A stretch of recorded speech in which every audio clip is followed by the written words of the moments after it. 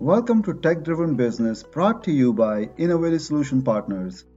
In this first episode of a multi part series, I welcome back Bill Newman of SAP.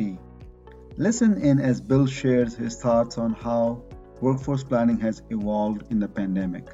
There are so many moving pieces to the puzzle, and Bill hits on what businesses of all sizes should be aware of. Hello, Bill. How are you? Great, Mohsen here. Good to be back with you again. Thank you. Thank you for joining us. It's been a while, so it's really good to have you back on our show. Good to be back with you. A good topic to revisit now that it's been a little while. For sure. So I think today we will focus on workforce planning and DEI. So that's what we want to talk about and get some real examples from you and how things have progressed over since our last conversation. So if you're ready, we can get into our questions. Let's dive in.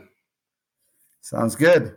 So I know when you last joined me, we were in the midst of a pandemic, right? And looking back at 2022, what changes have you seen and where do you see us going? Well, I think the biggest change is that we're all back together again, right? We're all working. We're working differently. So obviously there's a lot of technology that has been provided to enable remote work. That's become mainstream. And in fact, in many cases, it's de facto. So whereas prior to the pandemic, we would say, tell me why we can't get together face to face. The kind of the thinking now is tell me why we can't do this virtually, right? Everybody's kind of enjoyed, not only do they have the technology to work remotely, many people have enjoyed the fact that they haven't had to spend 2, 3, 4 hours a day commuting or traveling. So if we need to, we will. If we don't, why should we? It's even gotten to a point where a lot of our customers have asked their employees, tell me what days you would be willing to come into the office. And no big surprise, very few people lift their hand on Monday and Friday because they would like to spend those days at least working from home, right? To have a little bit more of a work life or life work balance. But interestingly, everybody coming into the office on Wednesdays just creates the same traffic nightmare and parking anxiety that everybody had prior to the pandemic. So that's always an interesting facet. I think the way that we engage with people, both in terms of how we bring them into the company and what our expectations are of them once they're in the company, I think has certainly changed. I think about some of the prioritizations and I guess what's a good word for it, some of the glamour that kind of went along with, working for, say, for example, a high-tech company in Silicon Valley. Well, guess what? You can probably work for that same company and, work in Asheville, North Carolina, up in the mountains eating fish tacos at night, right? So there's really lots of different opportunities to work.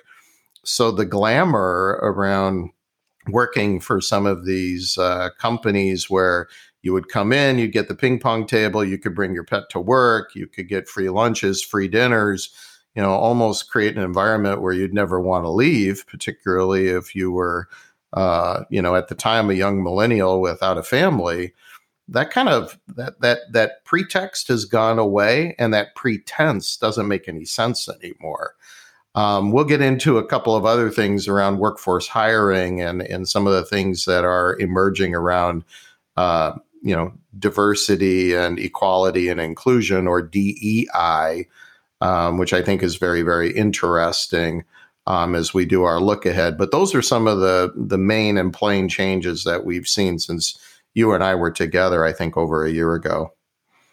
Yeah, for sure. I think, Bill, and thanks for getting into like the nitty-gritty of what's going on, right, and what we are seeing in this 2022 versus during the pandemic. I think one of the things that was really stood out, especially for younger workforce, they find this as a new normal, and that has definitely put a lot of pressure on organizations to look at this as a going forward approach also, right? In terms of how they should be operating, not just now coming out of the pandemic, but in the long run, how should they be structured and what should be the criteria for the employees to be attracted to an organization or to associate with them, right? In that fashion.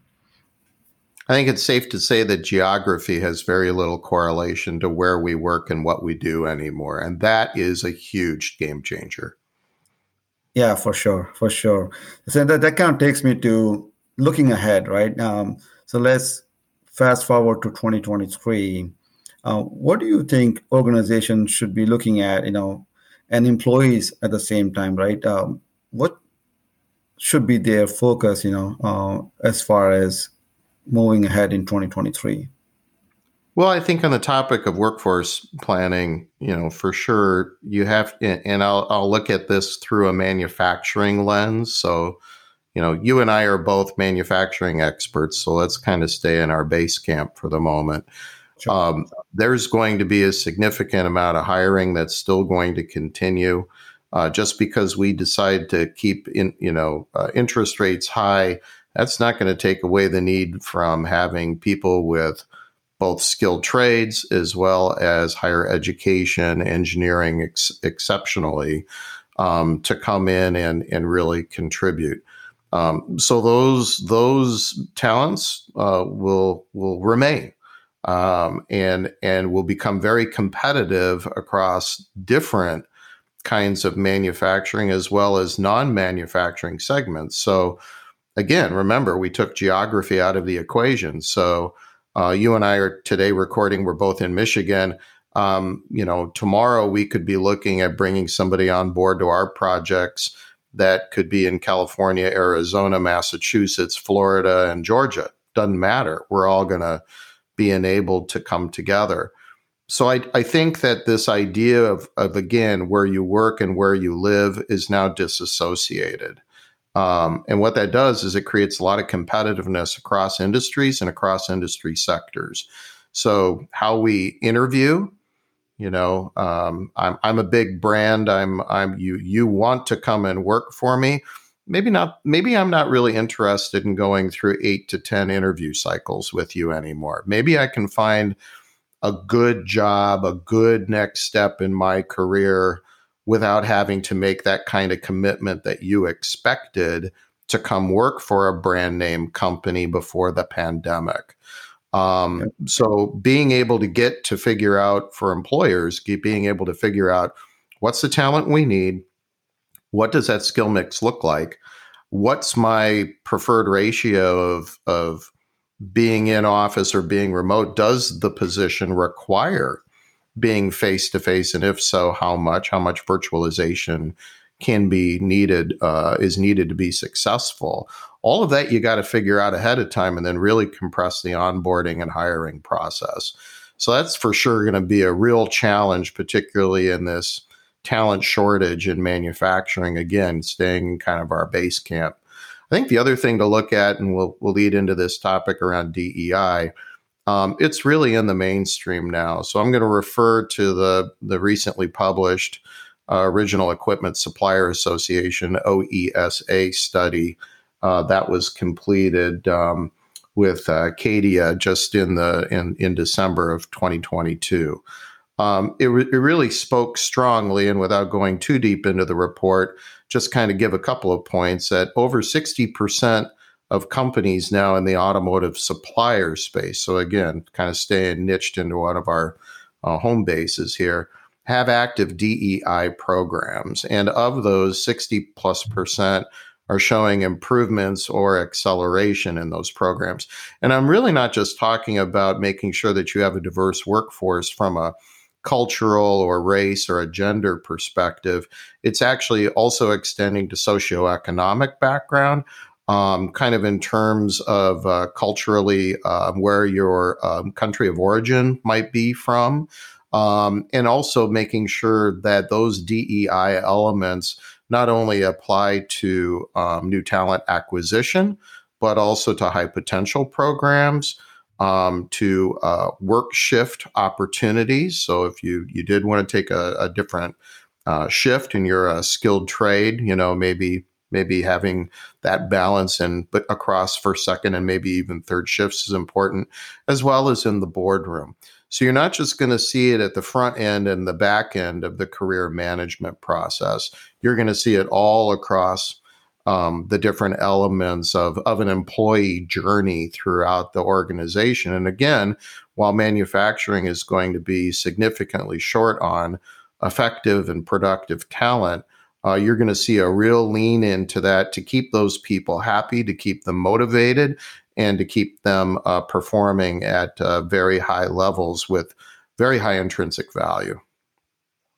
Oh, for sure. I think you mentioned about DEI and what role it's playing and how quickly it is getting integrated into this the new normal, right? That's amazing. And with that being said, let's take a little detour over here. On a personal note, I know you always have a pulse on what is going on in the industry. How are you able to do that? Well, I think it comes from a lot of years and knowing a lot of people and having done a lot of different things. I really do enjoy. I really do enjoy learning. I'm a naturally curious individual. I also enjoy meeting new people and hearing their perspective, particularly some of the lessons learned in the personal experiences coming out of the pandemic. I think we have a lot to offer each other. And I think that just being able to be part of that conversation and maybe not contribute into the conversation as much, as well as listening in and taking ideas away from the conversation, but certainly trying to frame a balance of that. And I think also too, it's very interesting as the parent of millennials, now that the millennials are essentially running the workplace now. They're the largest generation in the workforce now by numbers. It's very interesting for me to see how the nature of business is changing now that essentially, my kids' generation are running business here, at least in North America. So I find that particularly interesting and in some cases highly entertaining. Oh, I can totally relate to that. It's just different dynamics, right? That's for sure. Yeah, 100%. Things are very, very different, and the different expectations that come with shaping those different generational life journeys is pretty interesting to watch.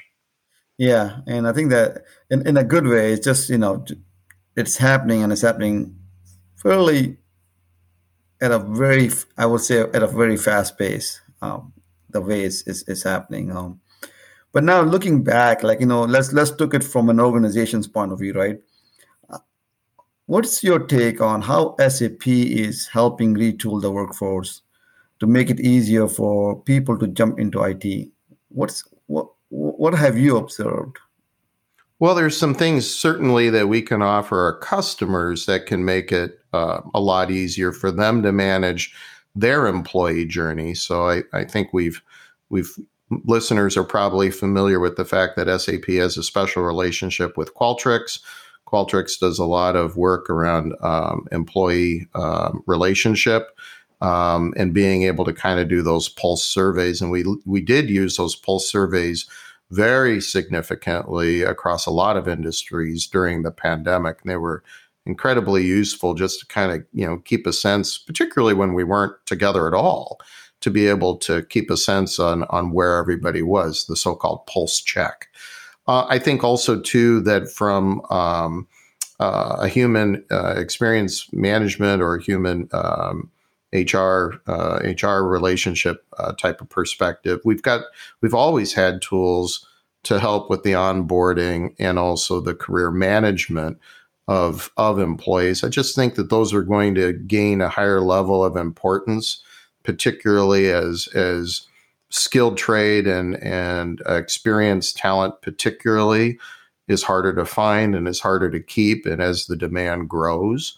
I think from a knowledge and community sharing, SAP's been very forward with online learning platforms such as OpenSAP. So lots of education, a lot of content, a lot of knowledge available to go in and learn. Basically available, for at free of charge in many cases. So just one's own time. And I think, based on some of the experiences, Mustansir, that you and I have had within the user groups, there's a very vibrant community within the user base that allows for not only personal networking, but also for experiential learning, as well as story sharing and other really great learning vehicles like that. So we're trying to do our best, particularly inside of key industries and localized geographies where people may not be working, but where they are resident. And I think that will continue and become even more important in the coming years. Yeah, I think you mentioned about SAP's role. I think I would like to even throw in, you mentioned about user groups and ASUG, America's SAP user group. I will call them out on this, and they have done a great job in kind of mixing in with the new normal, how things are happening in 2022 after the pandemic, and having that virtual / in-person events, trying to meet up with the demands of after the pandemic, how things are moving forward, and what are people looking at as far as learning and meeting up with each other, as well as collaboration. So I think we have a mixed bag of all the platforms that are currently available to the business community are coming along and moving into the direction that makes it much easier for organizations to manage how they are managing their workforce, and especially this trend we'll see how 2023 brings to the forefront in terms of what we have seen in 2022 and what is going to be a long-term effect on how workforce planning goes in general right now from an organizational point of view. So that being said, I know this was one thing that I always ask my guest, what is that one takeaway that you want to share with our listeners, and they should leave with that in this session? Well, kind of going back to, trying to have a state of natural curiosity, I think listeners can always keep in mind, or maybe take with them, the fact that we can always learn something from one another. And, you may have a highly pedigreed career over decades, but bringing a set of fresh eyes with a different perspective can be really kind of that spark moment that you need to either solve a critical business problem or really just, find something intrinsic in your own personal growth journey. Doesn't matter what your age is, or who you are. We all have that need. And I think being able to contribute and help shape each other and being open, I think that's really also another key, being open to those messages when they come in. Will all make us, much better people and make our businesses operate much more productively and efficiently. For sure. Great advice. Thank you so much. This has been a great session with you, Bill, as always. Thank you, and I look forward to talking with you in our next podcast. Sounds great. Look forward to it. Thanks for having me on. Thanks for listening to Tech Driven Business, brought to you by Innovative Solution Partners. Bill provided valuable insights on how workforce planning has changed over the last couple of years. His main takeaway: we can always learn from one another. Bringing a fresh set of ideas with a different perspective can be that spark moment you need to solve a business problem or for your own personal growth. We would love to hear from you. Continue the conversation by connecting with me on LinkedIn or Twitter. Learn more about Innovative Solution Partners and schedule a free consultation by visiting isolutionpartners.com. Never miss a podcast by subscribing to our YouTube channel. Information is in the show notes.